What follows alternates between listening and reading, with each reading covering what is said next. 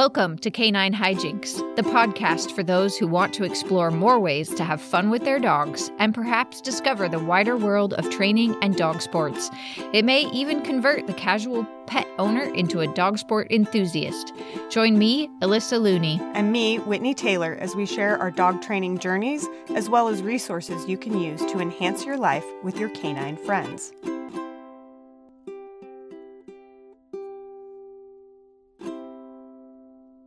Welcome to Canine Hijinks. We're so glad you're joining us today. We are really excited to have a special guest in AWC Team USA World Team member, Michaela Crone. Michaela, welcome to the podcast. Thank you. Thank you. Super glad to be here. This is my first podcast ever, so really excited. Well, I'm sure you're going to be a pro. We saw your AWC videos, you know. Oh, that's right. Yeah, that.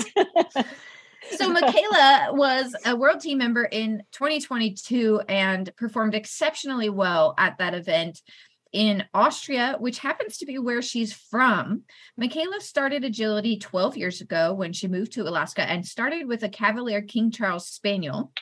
In 2016, she went to her first nationals in Tulsa and won the 20-inch preferred class with her GSD. She went to her first European Open team tryouts last year and her first world team tryouts this year, and was admittedly shocked to make the team with her fairly small border collie, Win. She's put 7 mocks on 5 dogs. And since she's originally from Austria, she has spent quite a bit of time training with European handlers, which Whitney and I are quite jealous about. Indeed. And so we're really excited to welcome her here and talk to her about her experience with AWC and goal setting. Well, thank you. Yep. For the coming years. Yeah, so Michaela, we first met at a Tomas seminar at Daisy Peel's place, and that we were sort of all fast friends. That was really fun, and it was really fun to meet you, and I was so excited you were here all the way from Alaska. So you do a fair amount of traveling to support your agility hobby, yeah? I do. Yep. I have to travel because Alaska doesn't offer very much when it comes to this. So I went down to, I think it was Daisy's first ISC Cup, right? Yeah. Yep. And took both of my dogs and then got into the Tomas seminar. I was so happy and so lucky because, it's kind of hard to get into those seminars, especially when you don't live local and they don't know you and they don't know how you do and how you can handle. So I was super lucky to get into that seminar, and that's where we met. It was super fun. I learned a lot. Yeah, that was honestly a super fun seminar. The best seminar I have ever been to. Yep. Same again. Yep. Same again, drilled into my head. Exactly. That is what he would say. Exactly. So I think that's a kind of a great lead-in. That is something that you do as far as prep goes. So tell us what your training regimen looks like in Alaska. How do you find time, space, all of that kind of stuff, and to get prepared for these big events like a tryout event? Okay. Well, so let me tell you a little bit about myself and what I do. So I'm a chiropractor, which kind of works in my favor. I run my own clinic, which means all the responsibilities on me, but it also gives me a lot of flexibility with my time. So I can set my work week the way I need it and schedule my patients how I need it. However, I still have to be there to see my patients. Obviously. So obviously, right. So in the summer, training for us is pretty easy, to be honest. We've got a couple of bigger agility yards. A friend of mine that actually got me into agility has a pretty good sized yard that I have been able to utilize and set courses in. It has about a 4-degree slant. So it's a matter of running up a hill, but it's a great big space. Oh yeah. Let me tell you, it's really fun. But it's a great big space. And I've created a group on Sundays. And then I think also now one on Mondays where I have picked the courses, and I've always just kind of gravitated towards European courses because I've just liked their lines. I've liked the dogs being able to open up. So I've just got a group of friends together and like-minded people. And we started meeting on Sundays and have a potluck after and set up these giant running courses. And it's just a matter of playing on them and seeing what skills do we have, what skills do we not have, and what do we need to work on. And we usually leave them up for a day or two so that we can then go back and train the different skills separately if we feel like we need to. But that's kind of where it started for me, is that I started this group and, and invited people in and and I mean, don't get me wrong, none of us, or not a lot of us, run them clean on the first go. But again, it's just a matter of seeing where we're at and what do we have and what can we do. And I've always been inspired by the Europeans, to be honest. I've watched them, I've watched their agility, and I've just thought it's so different from the agility that I've run local that's why I started it. And then the winters are a little trickier for us because it's Alaska and it gets really freaking cold. There is no outside training at all. So we have a couple of smaller facilities that are like 60 by 60 that we can use.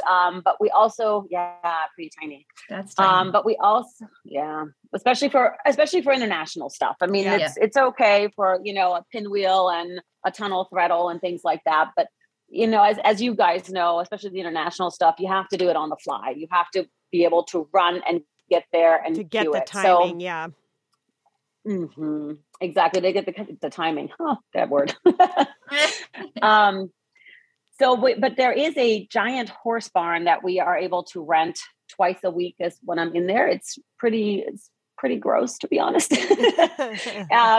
It's 58 wide and 130 long. And again, it fits better European courses than it fits AKC courses. So even there, I've started providing European courses and now exclusively, or UKI courses for that matter. Now exclusively put up European courses, and actually started a international training group that we meet tonight, Sunday night, it's our night. And we set up training courses, numbered 1 through 50, which are so daunting the first time you look at that. Yes. You're like, mind blown. What is this? I can't get past 20, maybe 21 on a good day. Yeah. So, and the first time I set those up, I know the group I trained with was like, what is wrong with you? Are you crazy? And I was like, okay, here's how we do this. We start, we see how far we get, and we break it down. It's not a 1 through 50. Yes. It is a 1 through 10 usually, and then 10 through 20. It's actually not that bad. Yeah. Skill training. I actually think that is a big misnomer. I think, there's training courses posted online all the time, and they'll be, 1 through 50 or 1 through 55 or something ridiculous. Yep. And I think if you don't know any better, you look at that and you're like, that's insane. But people are not running 1 through 50. That's not really a thing. That's just, it's a way to number it without having multiple numbers and, exactly, without starting over and things like that. Right. Yeah. Well, and interestingly, it was at the Tomas seminar was the first time that I really learned about that was how he had the seminar set up. I want to say 1 through 45 or something. And you did your turn, you got through what you could get through. And then like when your turn was over, you were where you were at. And then you went back 2 numbers at your next turn and kept going forward as far as you could get and just trained the skills as you came up against them. So I was very effective and very interesting, and was nice to not have to reset a course, right? That you just get to keep going. So it's, those can be really useful. So same for me, Whitney. Before the Tomas seminar, I'd look at those maps being like, those Europeans are crazy. Yeah. Who can do that? And then when Tomas put that up, I was like, those Europeans are crazy. I don't know what he thinks we're going to do. And then when we started, I was like, oh, those Europeans are brilliant. This is how this works. So yeah. Well, I was going to ask you about, so you've done all this training, you've really pushed yourself to learn these skills, even with pretty severe limitations in Alaska. You put the effort into travel. And so tell us about AWC tryouts and talk to us a little bit about Wynn, because she's tiny. She is. So Wynn is 17 and 7/8. Whoa. She's pretty small. Little. At least that's her AKC measurement. Yep. Great news. We'll fit into intermediate class. I hope. I hope. So I'll back up a little bit. We went to EO tryouts in December. And I actually brought both dogs to that, Wynn and Mila. And I have to admit, I didn't research it. I didn't really know how the scoring went. I'm pretty bad about that. The same thing when I went to nationals. I had no idea how it worked. I just kind of showed up. So I went, I didn't quite know how it worked, but I actually thought I'd have a shot because I'm like, Mila's pretty fast and Wynn is really good and consistent, but I never made the podium. I never placed. And I was like, I guess we're not. And I mean, Wynn ran a couple of runs clean. Wynn is my really consistent dog. She just pays attention. She listens. She's really, the word I'm thinking for, verbal. Like the dog just, you tell her to do something and she will do that. Whereas a lot of dogs just follow motion, and she can actually listen and do what I tell her to do on a verbal, which is amazing. Not my training, dog's natural ability, to be honest. So I left EO tryouts being a little bit like, well, bummer. Kind of thought I'd make this team, but whatever. Wasn't planning on going to world team tryouts. But then I realized I had 2 buys for it with Win. And that I had received one in Texas and one in South Carolina. Right. That they changed the location of the event, right? It was going to be in Russia to Austria. Oh, that's right. It was going to be in Russia. That's right. Yeah. So there was that dilemma too. Good point. And a good point. So I thought about the Russia thing. I did think about that. And I was thinking, well, as a European, it's not going to be so scary for me to go to Russia because I have an Austrian passport. Right. So I was like, I could make that team. I also figured there's not going to be that many people trying out if it was still in Russia. So I was like, well, I could, this is the team I could make as well. So I decided to go even before they moved it to Austria. But then with the war starting, I was like, oh boy. Yeah. And then I just wanted to go because I just love running those courses. So when they were talking about not having a team, but possibly still doing tryouts, I was like, I'm still going because I love this kind of a competition. I like seeing people that are like-minded, that push themselves, that are running. I mean, that's one thing I really enjoyed about EO was just the intensity of the event and the adrenaline rush and just, being there with other phenomenal handlers. I mean, people you've watched for years, like Jessica Aju's there and, all these people that you've watched for years. And Daisy is there. And So I went to world team tryouts with 0 expectations because I was like, at EO, I learned we're not fast enough because at EO, it's a matter of, the fastest dog wins.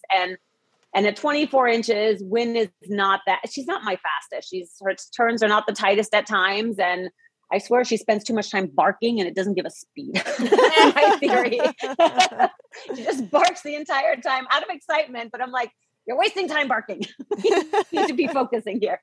So I had 0 expectations at world team tryouts. And I went there and I think I ran, the first course I think was a jumpers course. And we ran it clean, but we got time faults. So I was like, yep, I knew it. We're not the fastest.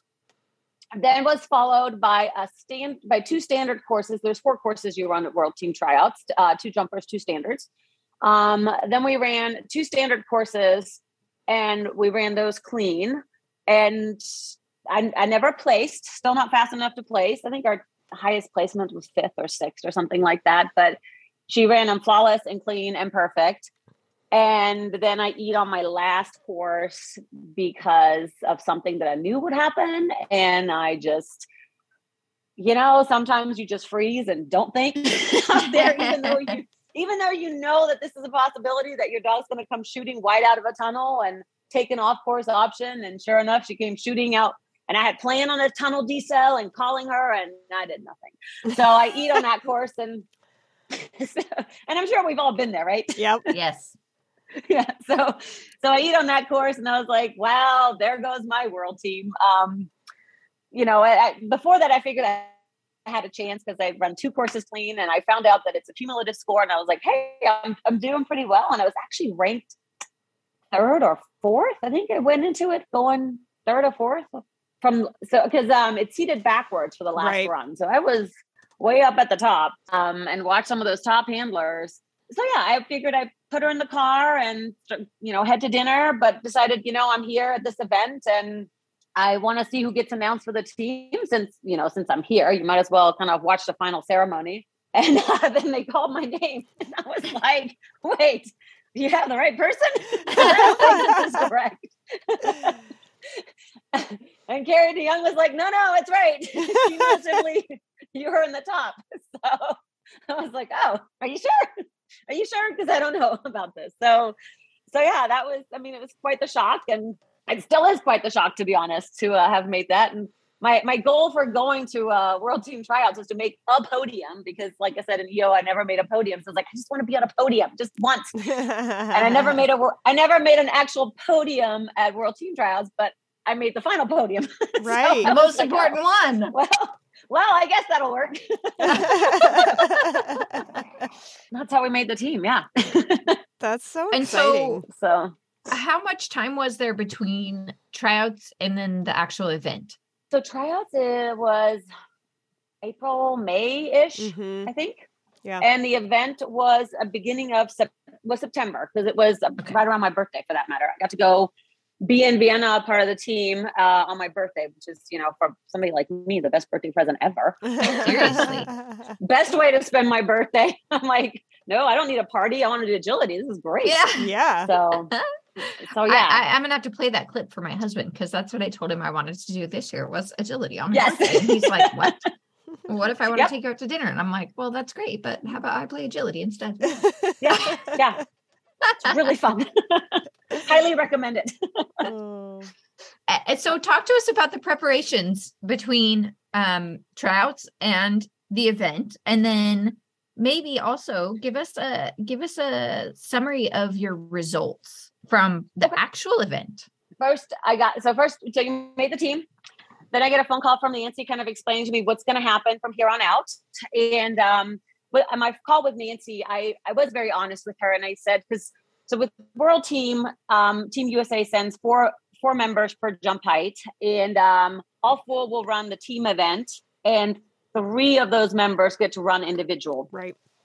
So one person does not get to run individual, although it's not always per jump height. So AKC or Nancy can decide that, say, all 4 large dogs run individual, but only 2 small dogs get to run individual. So it's a total of whatever it is that gets to run it. I didn't know that. So that's something that I learned. So my conversation with Nancy was, so I know our weaknesses. She goes wide and we're not the fastest. So I will not be upset if I don't get to run individual.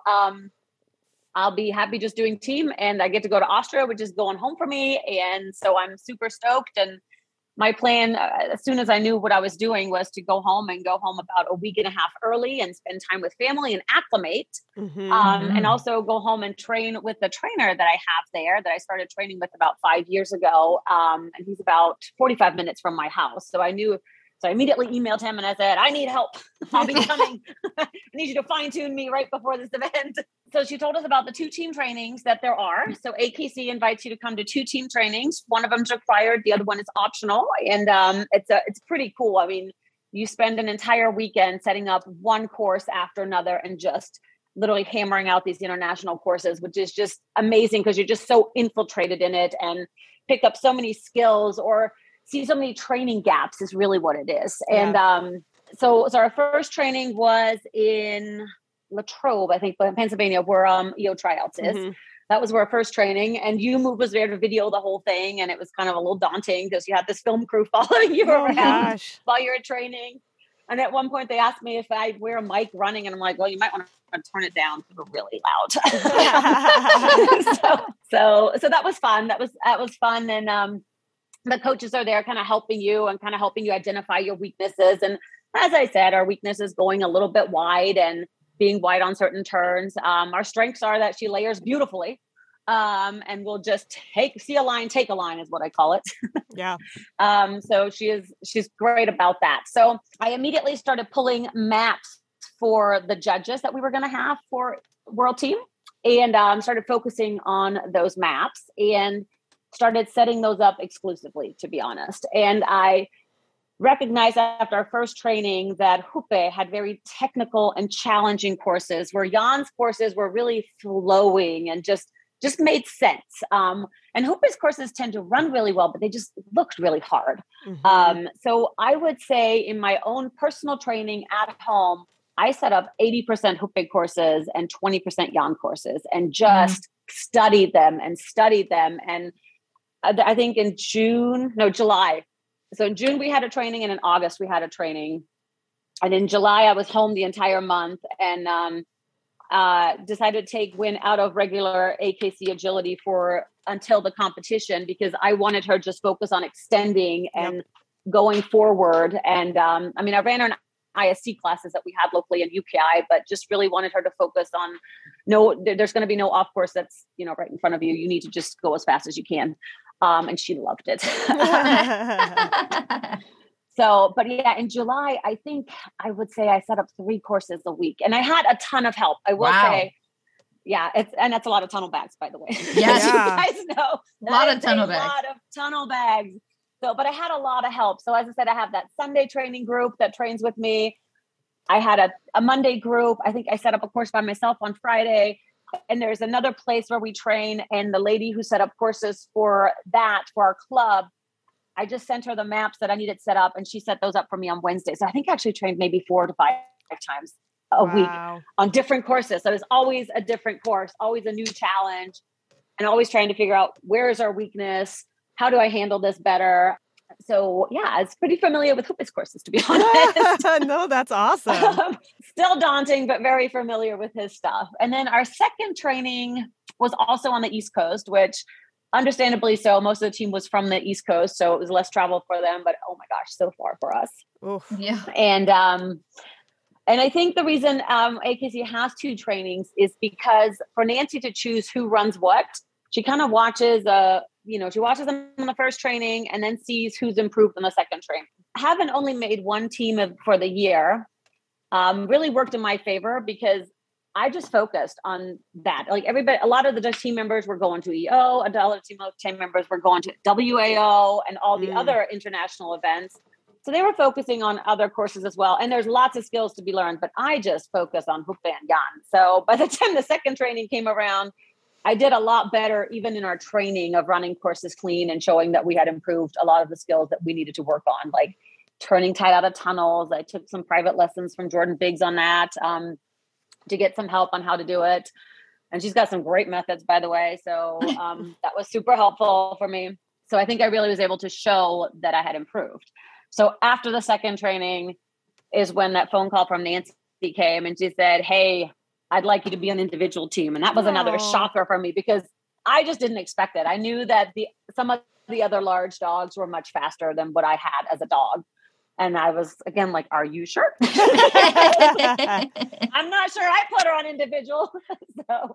But it turns out the coach doesn't know what she's doing. She was right. So that was my prep up until. Oh, and then I guess I should also mention that AKC TV asked me to do a vlog, which I didn't even know what that was. So I had to Google a vlog and how those are done. And, it's all these like teenagers doing them. So yes. I was like, oh boy. So I bought myself a selfie stick, my first ever selfie stick. It's also conveniently convertible to a tripod, so I can use it to film myself. And started my vlog, and I figured I should start in Alaska. So I just kind of filmed my journey and, my thoughts along the way and all that stuff of going from Alaska to Austria, my time beforehand. And that's all available on AKC TV if anybody wants to watch it. It's cute. I think they did a really good job with it. Their editing skills are much better than mine. So I'm glad they did it. So then you get to the event and... Mm-hmm. Yeah. So then we get to the event. So I get to Austria, spend some time with family. And then as of Monday, I don't know what the date, I think it was the 19th is my guess, because I think Tuesday is my birthday. Monday the 19th, we all had to meet in Vienna at the hotel.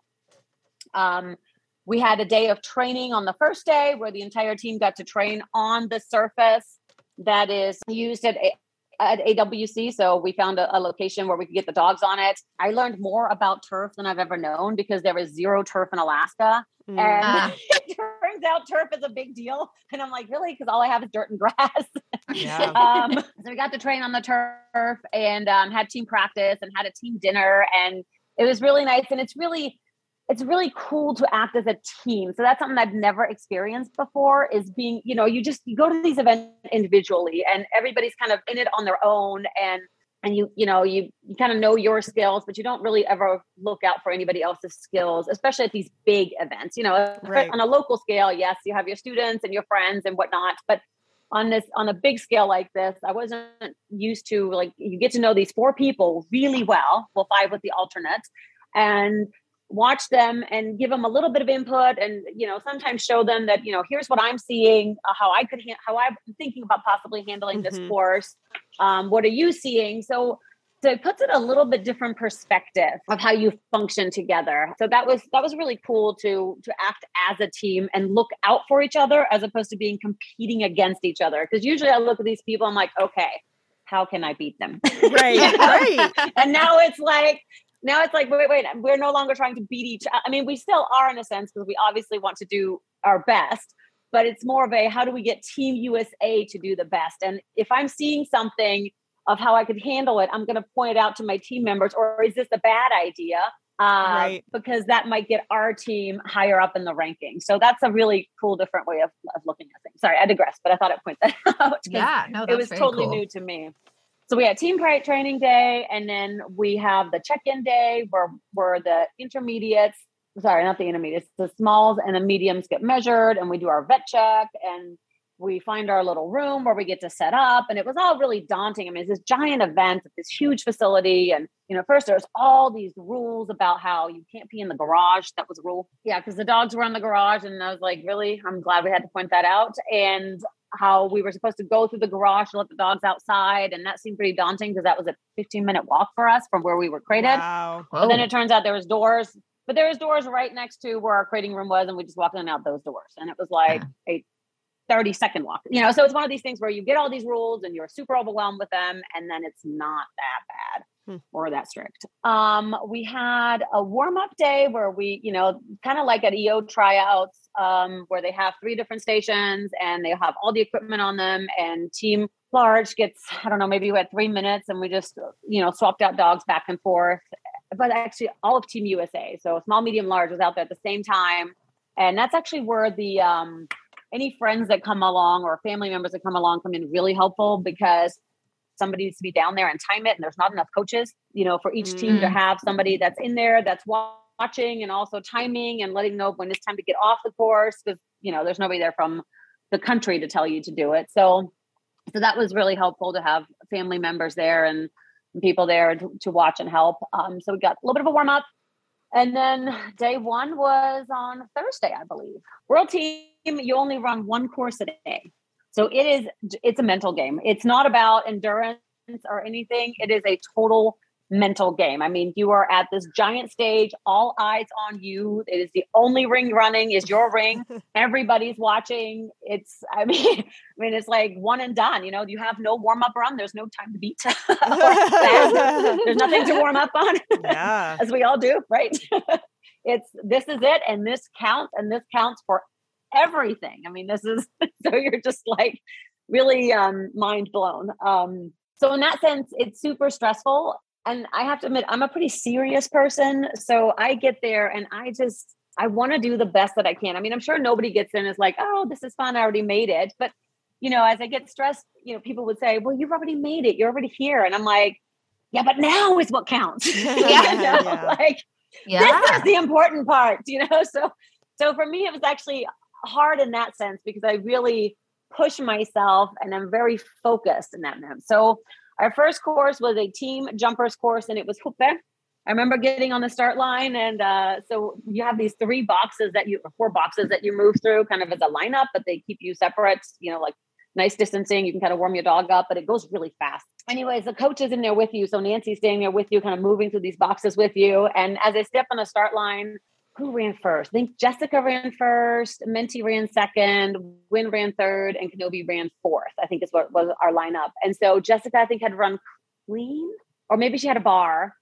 Menti, I think, had 2 bars. So I stepped on the line and Nancy's like, you have to run this clean. I'm like, I know. I'm like, don't tell pressure. me. First AWC. I know. I know. And my thought was, again, it's a Huppe course. It was twisty. It was turny. So I'm like, do not disconnect. Do not disconnect. Stay on her. Stay focused. And that was, that's how I ran it. I was right next to her. I was right there. I did not let her out of my sight. There's a couple of times where I had to just go and get there, but we did it. And I ran that first course clean. And I was like, oh my God. I just ran that clean. Holy smokes. I can't believe it.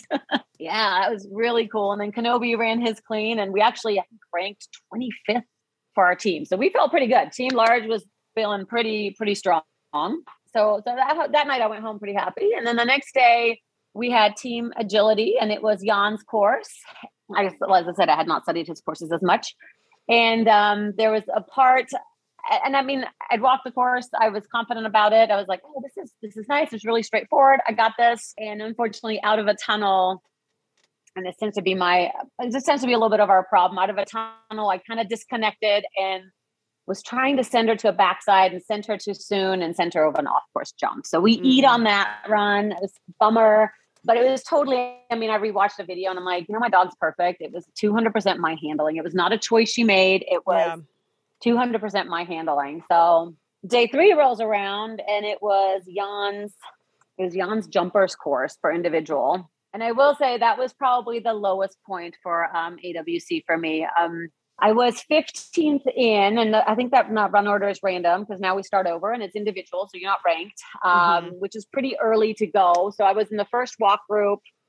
I walked it. I had a good plan. I had a little risky plan. There was a part that I thought I could layer and I wasn't sure if I should layer it. But after talking to the coaches, they're like, we've seen you do this plenty of times in training. You can totally layer this. So I had a plan. I was going to layer and focused really on that layer section of it. And I got the layer beautifully. Everything was perfect. And then I got lost. I remember that. I got lost on course. I'm like, where? Like, yes, I got the layer. Shoot, where am I? And I mean, oh my God, I threw my hands up in the air like, holy smokes. And she went over and off course and that was our E. But I have to tell you, I walked out of that. And again, the coaches were great because they knew to just let me be. And I walked outside and I just cried. I mean, I just was devastated because it was 200% me. I had it. I had that course and I just messed it up. And I was just, that was a rough night. And I was just bummed and mad at myself. Right. And just, like, why am I doing this to myself? Why am I putting so much pressure on myself? Why am I here? This is not fun. Like, oh my God. I can only imagine how that felt. I got so lost on an AKC course once. I have no idea why. It was like premiere or whatever. The judge finally had to just tell me what the next obstacle was, right? I mean, like I'd already eaten. So I'm just standing there and like my dog is staring at me and I'm like, look, gone. The entire course just gone. And like that was really embarrassing. And that was just like at a local AKC show. So I also say that to say like, I feel like we've all done that, right? There's that one point at which the course just leaves your brain and is gone. And it's so, you're like, I don't get it. Why in this moment did that happen to me? Oh, I'm so sorry. Exactly. So it happened on a world stage and it happened with, all of my friends watching. They got up at 3 o'clock in the morning to watch me. And here I am going, oh my God, what did I just do? I mean, I was just. And the whole rest of the run was phenomenal. I remember watching that and Wynn was perfect and you were perfect. And then all of a sudden just off course. And then the rest of it was beautiful too. Yeah. And I mean, literally, and I don't know if you guys watch the online announcer, but he's literally like, she's lost. Oh no, she's lost. And I'm like, wow, it was that obvious. I was totally lost. And I'm like, oh my God, Eric, way to go. I was completely lost. So I rewatch it now laughing. But at the time, let me tell you, it was not funny. I bet not. Like, devastated. But you have to be able to laugh at yourself and hindsight. Whatever, it's still just agility. It's still supposed to be just fun. So then you Sunday prep yourself for the next day because the next day you came back and killed it. Tylenol PM. No. Well, the next day I kind of felt like I have nothing to lose. Yeah. I don't have, because world team again is scored cumulatively. So I have nothing to lose at this point. I can lay it all out on the line. We ran, in teams, we ran in the morning. In individuals, we ran in the evening.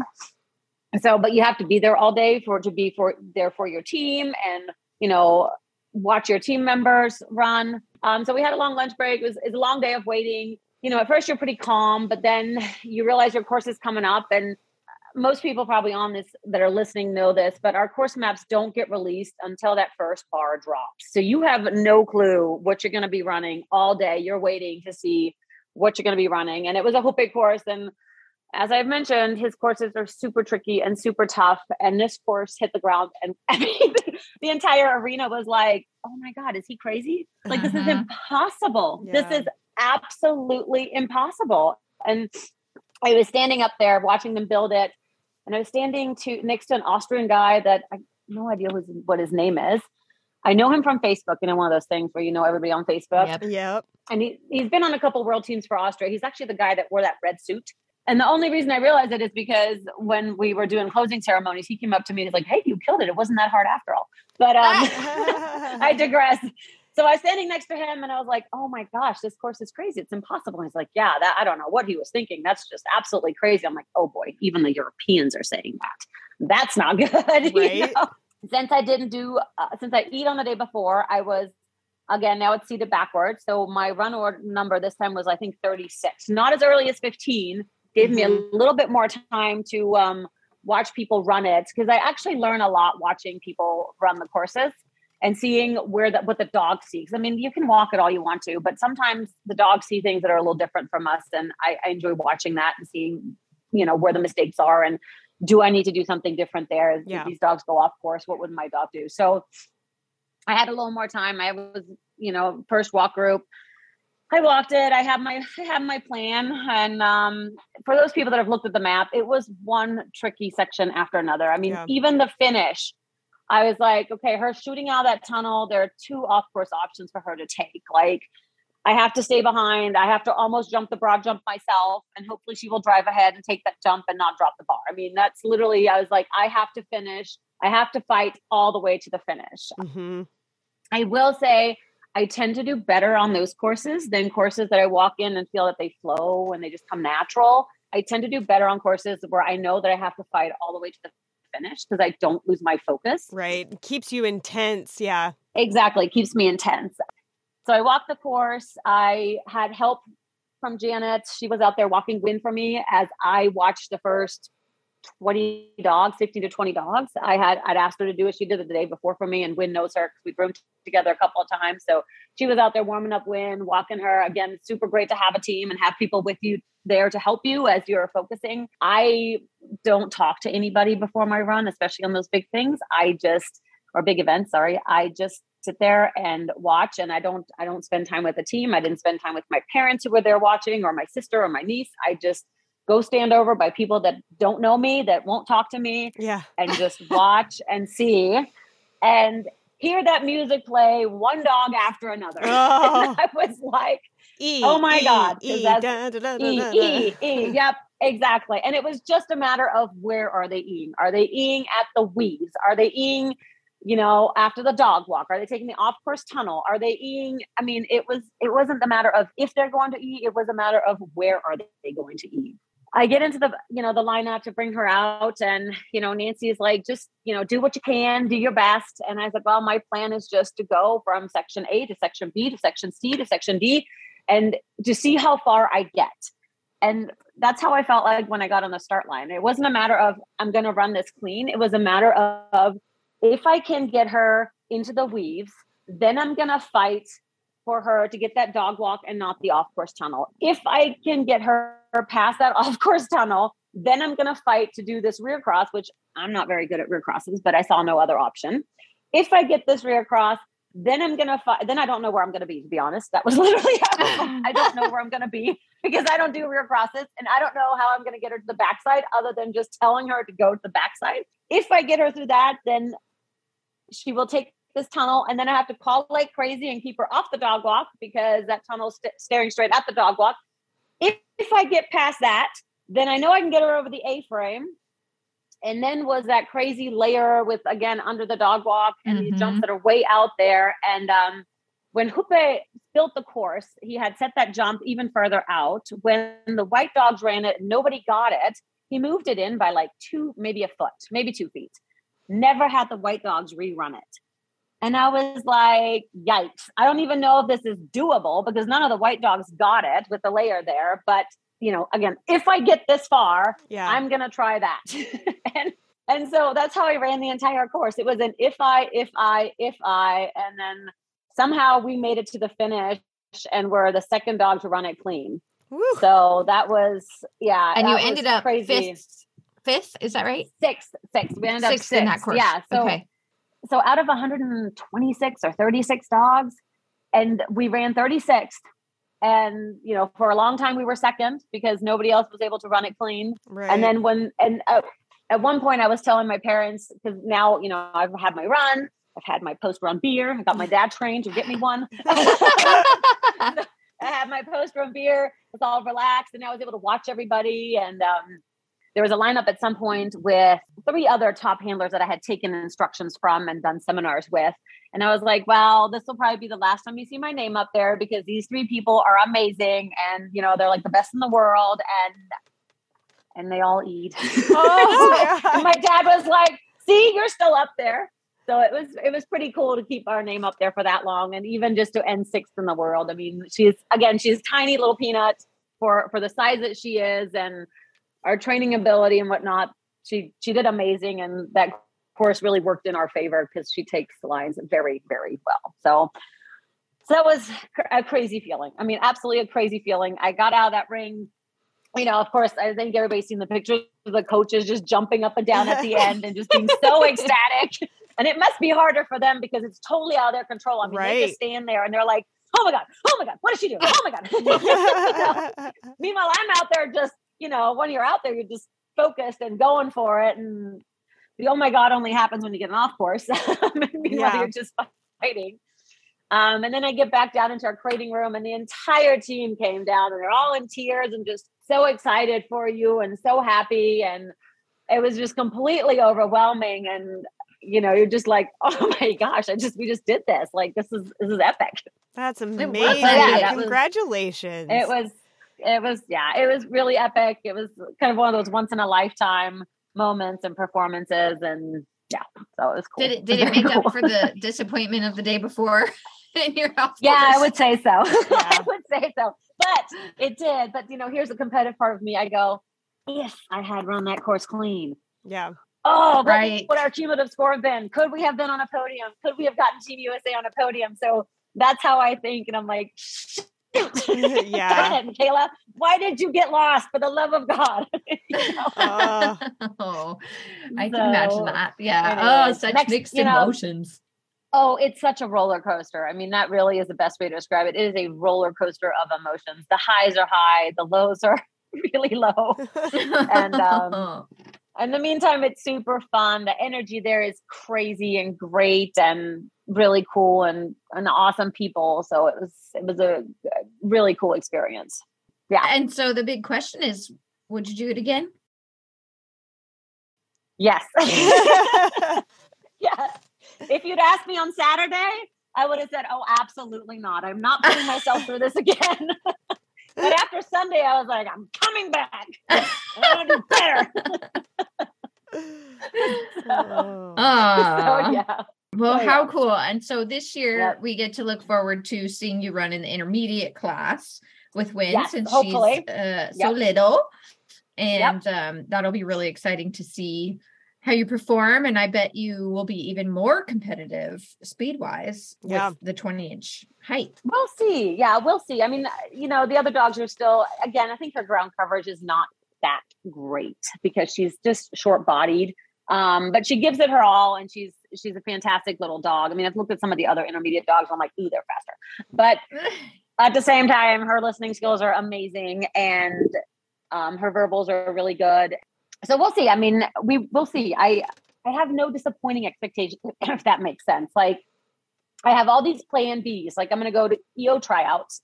If I don't make that team, I'm going to go to world team tryouts. And if I don't make that team, I'm going to go to US Open because I've always wanted to go. And it looks so fun. So I've got all these like non-disappointing things that I want to do. So if I don't make any team, I'm totally okay with it because I'm going to go to I'm going to go to US Open. And, you know, I could also just pack my dog up and go to Europe and do some of the cups over there that are open. Yeah.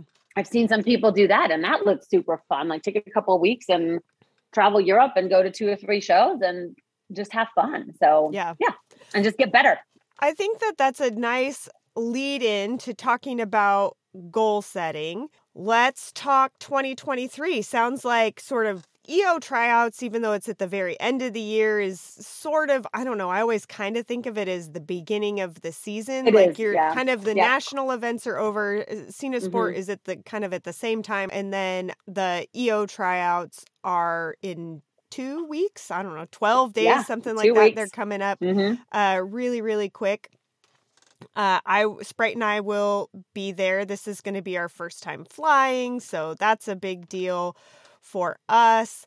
I have gone back and forth about kind of what I'm thinking about this event, and I have to say I've landed on I have no pressure on myself. This will be my second time going to a tryout event, but my first time competing and my first time flying. And so I just want to go and do my best. We have some pretty big training holes, in my opinion. We don't really have a dog walk. So there's, I've band-aided it here and there. And I'm going to have to decide what my plan is for handling the dog walk while I'm at the event. But I've kind of been waiting to make more plans for 2023 until I see how this event goes. I don't know if I'm going to go to world team tryouts. Part of me wants to go to just kind of keep building on the experience of going to a tryout event. But I also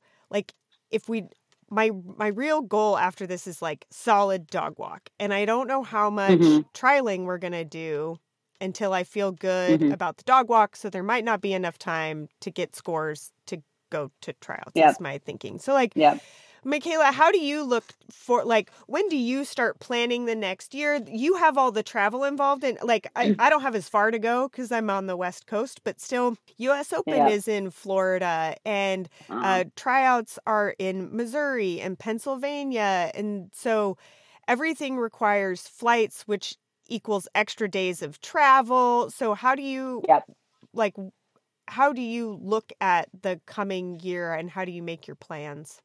So this next year, again, like I said, nothing is disappointing to me. So if I don't make something, I'm totally okay with it because I have so many things that I want to do next year. And I also have to realize that I do work and I have a full-time job and a business that I run and commitment to that. And I run the kind of business where if I'm gone, the income decreases. So it's not something I can do remotely. It is me who has to physically be there to make it happen. So I have to really keep that in mind when I plan my stuff. That being said, every now and then I get this YOLO moment. and so when I just think about the things I have possibly planned for next year, I'm like, major YOLO, you're crazy. You'll never retire. So currently I'm thinking EO tryouts in 2 weeks. There's an ISC Cup in Texas at the end of January that I want to take Win to. I have a friend that lives down there. I'm just going to go visit her. She's a chiropractic friend of mine, clearly a business trip. Then I'm going to England for a week with Win. Then I am going to, then I'm hoping to hit nationals right after that. Since I'm already out of Alaska, once you're kind of out of Alaska, you might as well stay out for another week. So possibly going to nationals, hoping to bring Mila down for that and having a friend just ship her down, going to world team tryout, hopefully US Open. Maybe I'll make a team, maybe not. I mean, I just look at what big events are coming up that I would like to go to and then kind of decide which I can or can't make. I mean, nationals being on the West Coast this year makes it a little bit more likely for me to show up with 2 dogs than if it's in Atlanta. Right. Traveling with 2 dogs has its own, difficulty to it. So I kind of just look and see what's out there and what I think I can make, what's feasible, at what point I have to say, okay, one thing I have to do is I have to space my events. I can't do things that are too close together. 2 in a month is hard for me unless they're back to back. And I can just say, I'm taking 2 weekends off and a week in between, and then I'll do it. But then it's good if there's a 6-week break so I can be back, work the clinic. And, you want to do local shows as well to kind of keep fresh and also keep my other border collie going that doesn't travel with me as much. So, so yeah, it's kind of a hard decision what you can and can't make, but often it's dependent on location or how much I have already done. So US Open will totally depend on what I have done earlier in the summer already. How many trips have I gone on? because that's one where, again, I'd like to take 2 dogs and take some time off and, be there for a minute. So yeah, so my goals are everything.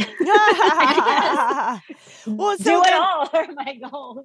Alyssa, what are you thinking for next year? Because I think like we're in kind of interesting spots. So you have a young dog that you're trying to bring along and figure out. I have kind of like middle young dog that I'm trying to shore up some things so that we can kind of get to where Michaela's at, which is we've trained, not all the skills, but there you have a really, really good baseline of skills to work with. And obviously everyone can fine tune certain stuff or push certain skills. So Alyssa, how are you looking at 2023? What are you thinking?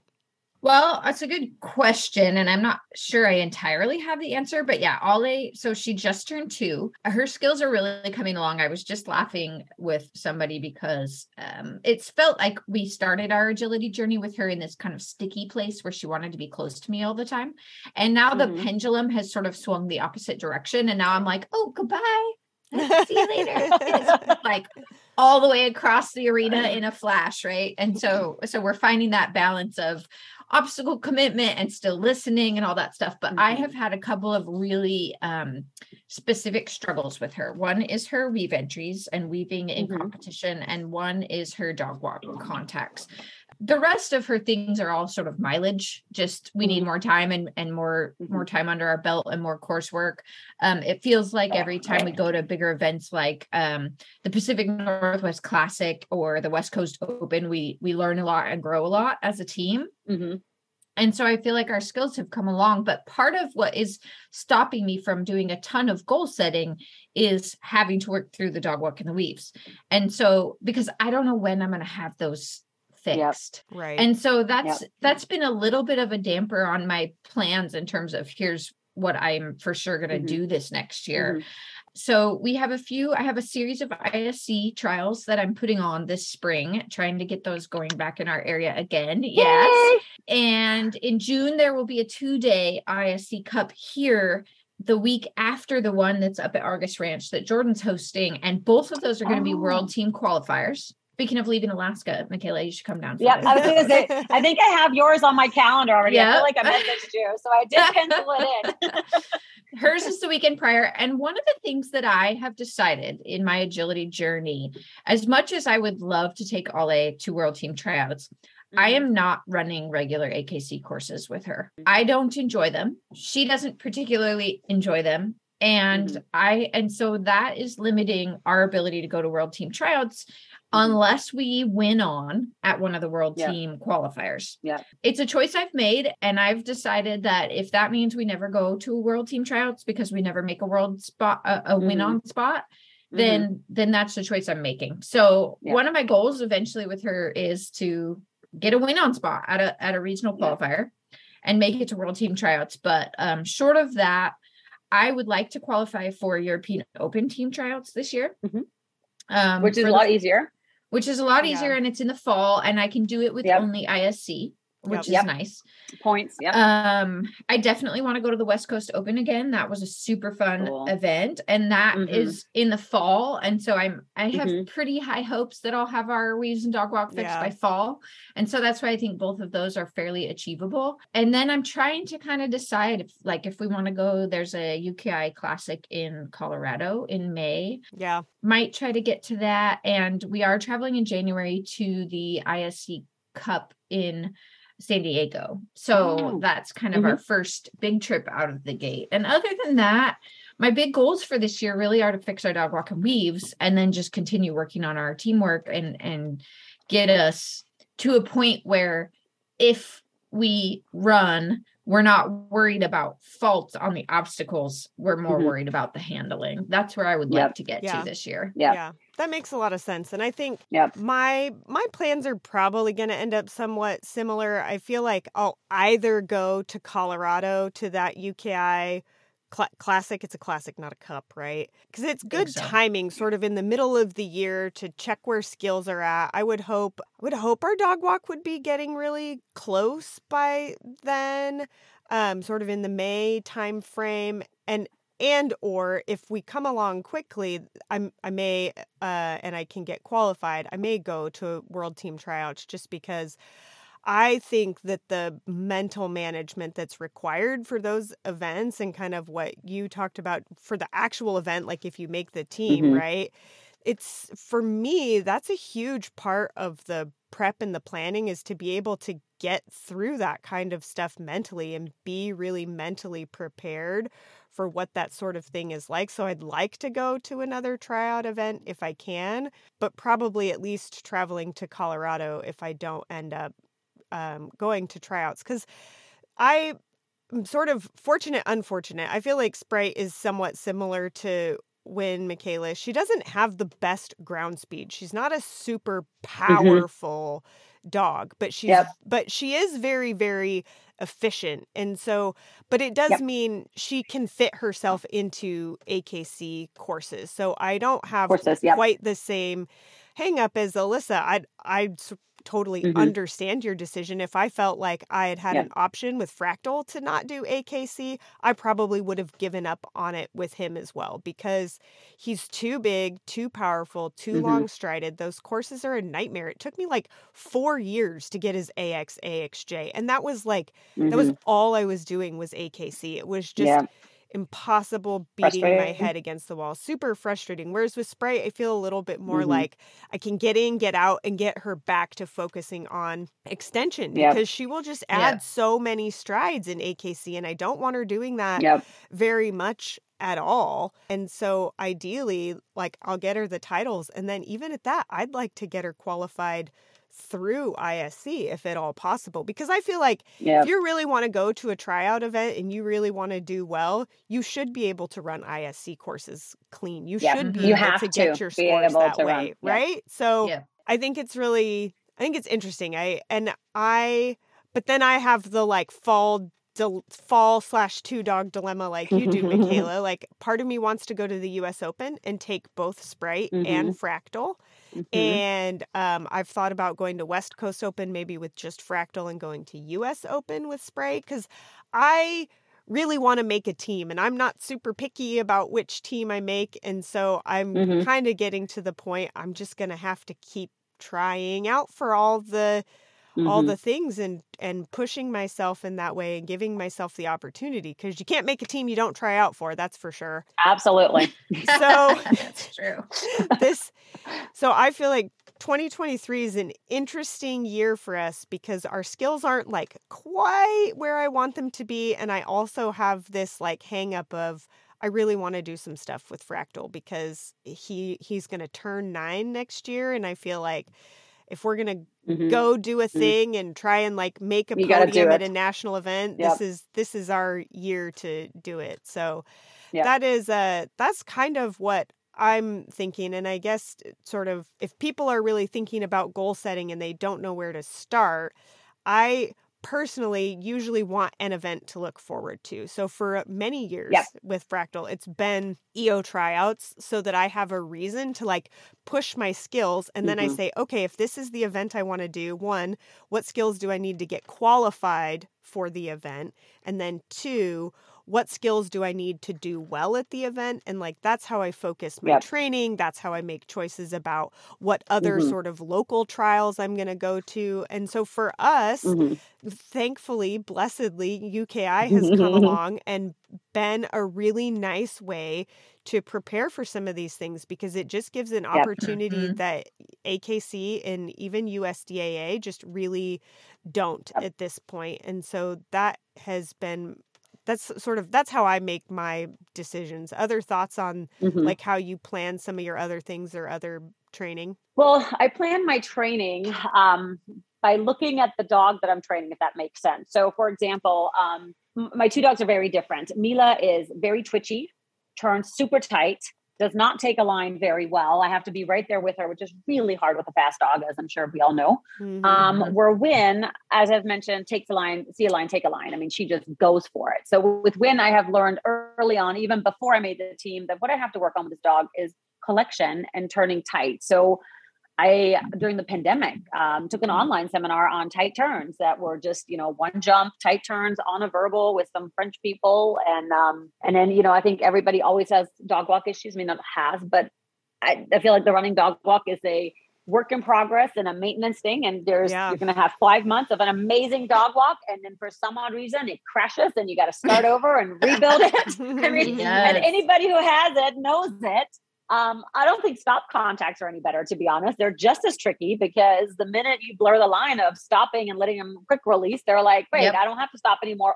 And then you correct it and they stop in the blue and you're like, no, stop in the yellow. Yeah. So, I mean, contacts will always be tricky and always a retrain. And I retrained Wynn's running contact right before World Team. She started missing them. And I was like, oh my God. No dog walk. And now you're missing your contacts. Oh, but, no. So in my training, I think I just look at my weaknesses as a team. Like, what is our weakness? What do we need to work on? And then either get private coaching. Like I said, I reached out to Jordan at the time saying, I need to teach her a tighter turn out of a tunnel where she doesn't come shooting out. What do you have? And she gave me some pointers on what to work on. And I sent her some videos. I look for online seminars that are available. As I've mentioned before, I really watch what the Europeans do. And the way I do it is by joining Austrian agility Facebook group and the German agility Facebook group and to see what they post over there. And then try to friend as many Europeans as possible to see what they're posting. And if I see a seminar pop up, I actually tend to always share them either on my personal Facebook and the local Alaska Facebook group. So other people have the resources because I feel like, the more we all grow as a community in agility, especially in the US, the better it is for all of us. I mean, some people probably get seminars ideas and they don't share them because they don't want somebody else to have the information. I feel the polar opposite. I feel like everybody needs to know this stuff. Everybody needs to see it. Like I said, I started setting up these European courses and my friends are like, this is fun. This is way more fun than the pinwheels. And AKC has its place. Don't get me wrong. And I think they are trying to evolve.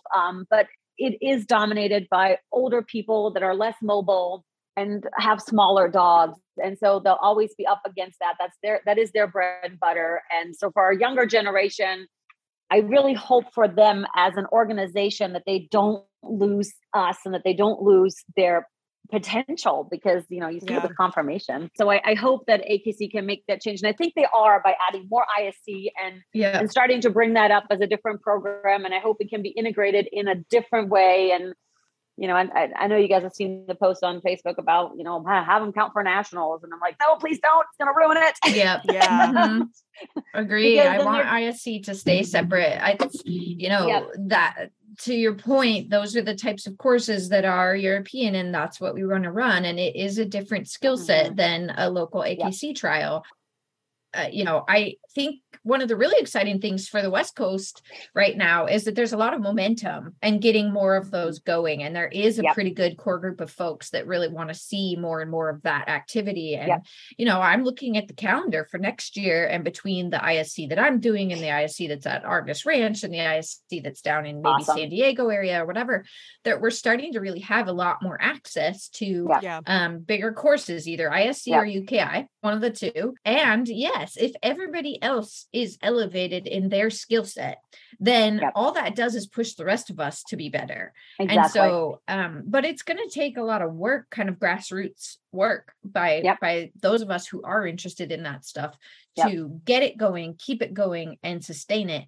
The really exciting part is that stuff is just so freaking fun. And it really has, like with Ale lately, I've really just been watching her skills grow and it is so cool. My Facebook memories, and this is one of the reasons that I post a million things on Facebook, is simply to look back on them in my memories. So right now, a year ago, I was teaching Ale to jump 1 year ago. That's it. It was only a year ago. Amazing, and there's times where I think like she should know more than she does, but those memories have been bringing it back for me. Like, dude, a year ago, she was doing 3 jumps in a row, right? Yeah. Like, she couldn't do anything. Yeah. And so I think about goal setting forward. I don't necessarily set my goals actually by event. I think, Whitney, you do that more than I do. I tend to just look at what are the skills we have and then just work on the ones we don't. It's just fascinating to think about where you start and where you could go. And I think one of the really cool things about agility is there is no limit. There's no limit to what you can learn and with any dog. And you look at a dog like Fractal, who's about to turn 9 and still crushing it when he runs clean, right? And that there's still things you can learn with him. And the last time I saw him, his backside sends were so much more independent than they'd ever been, right? And yeah, I think that's such a good point, is that, you know, the limit is wherever we set it on ourselves, and that we can accomplish whatever we really want to accomplish. And you have to be kind of dogged, if you will, in your pursuit. I mean, I failed so many times with Fractal to like qualify for the event that I wanted to go to. And that was really disappointing. And I could see like wanting to pull back and not have those, you know, not set those goals, not set myself up for that disappointment. But personally, for me, that's like all that drives me to get out and train. Like, I just do not have that intrinsic, I need to just go train the dog to train the dog. I don't have it. Like, if I have to have the goal of getting somewhere, that is what pushes me to keeps me going. That's what pushes me to train those skills. And it's been really interesting with Sprite, because I kind of would have liked to do more of what you're doing. I feel like, Alyssa, with, you know, there's sort of a nice base set of skills that, you know, folks like us with international goals want to put on our dogs, like backside wraps and backside slices and threadles and that kind of a thing.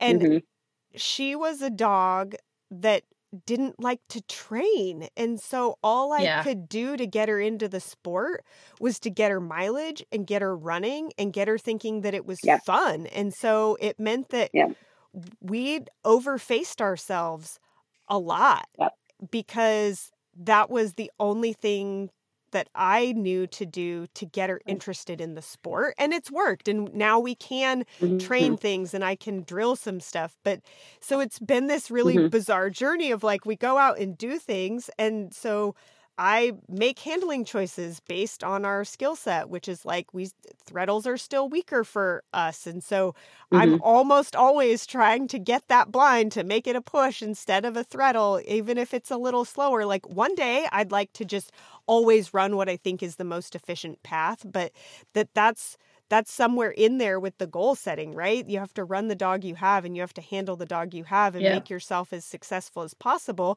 And that is also a skill that we don't necessarily talk about, that I think interesting to hear you talk about, Michaela, with like the team environment, that suddenly that gets to be a conversation that you can finally have with other people. And that there's this strategizing around like, is it going to cost me 2/10 but keep me on course? Like, what's the most important thing here?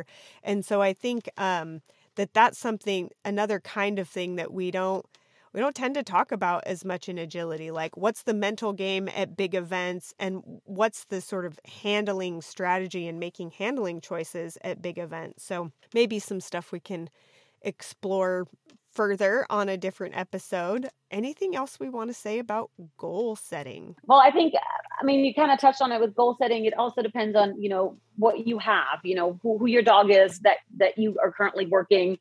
Again, you have to look at what you've got and work with what you've got. Yep. I would love to hear what other people's thoughts are on how they set their goals, what their goals are for next year, and what action steps are you taking to achieve them? Because you can have goals, but if you're not willing to put in the work, they're not going to happen. Right. So I would love to hear from folks about what they're interested in for this next year. Are their goals realistic? And how do they know? And how are you going about finding resources too? Because that's something that I think about. It was something that held me back in my dog walk journey, is that I wanted to get into a particular class. It wasn't available. We finally got in. We're making really good progress. I'm really pleased. I feel like it was a good choice for us, but it really delayed our journey. So I think that's the other thing, is like, what resources do people have? What do they feel like they might be missing? And then maybe we can help connect people with some stuff. I think that'd be awesome. And again, that kind of boils down to timing of when are these classes available. But I will say, if there's one positive thing that came out of the pandemic, is that a lot more resources are online. There's a lot more online training. And, you know, a lot more Facebook groups that you can be involved with that will give you some feedback and, you know, a way that you can do it at home. I mean, if I can do it from Alaska, right? Yeah, that's right. Nobody else has any excuses, right? So true. That's right. So Nobody else has any excuses.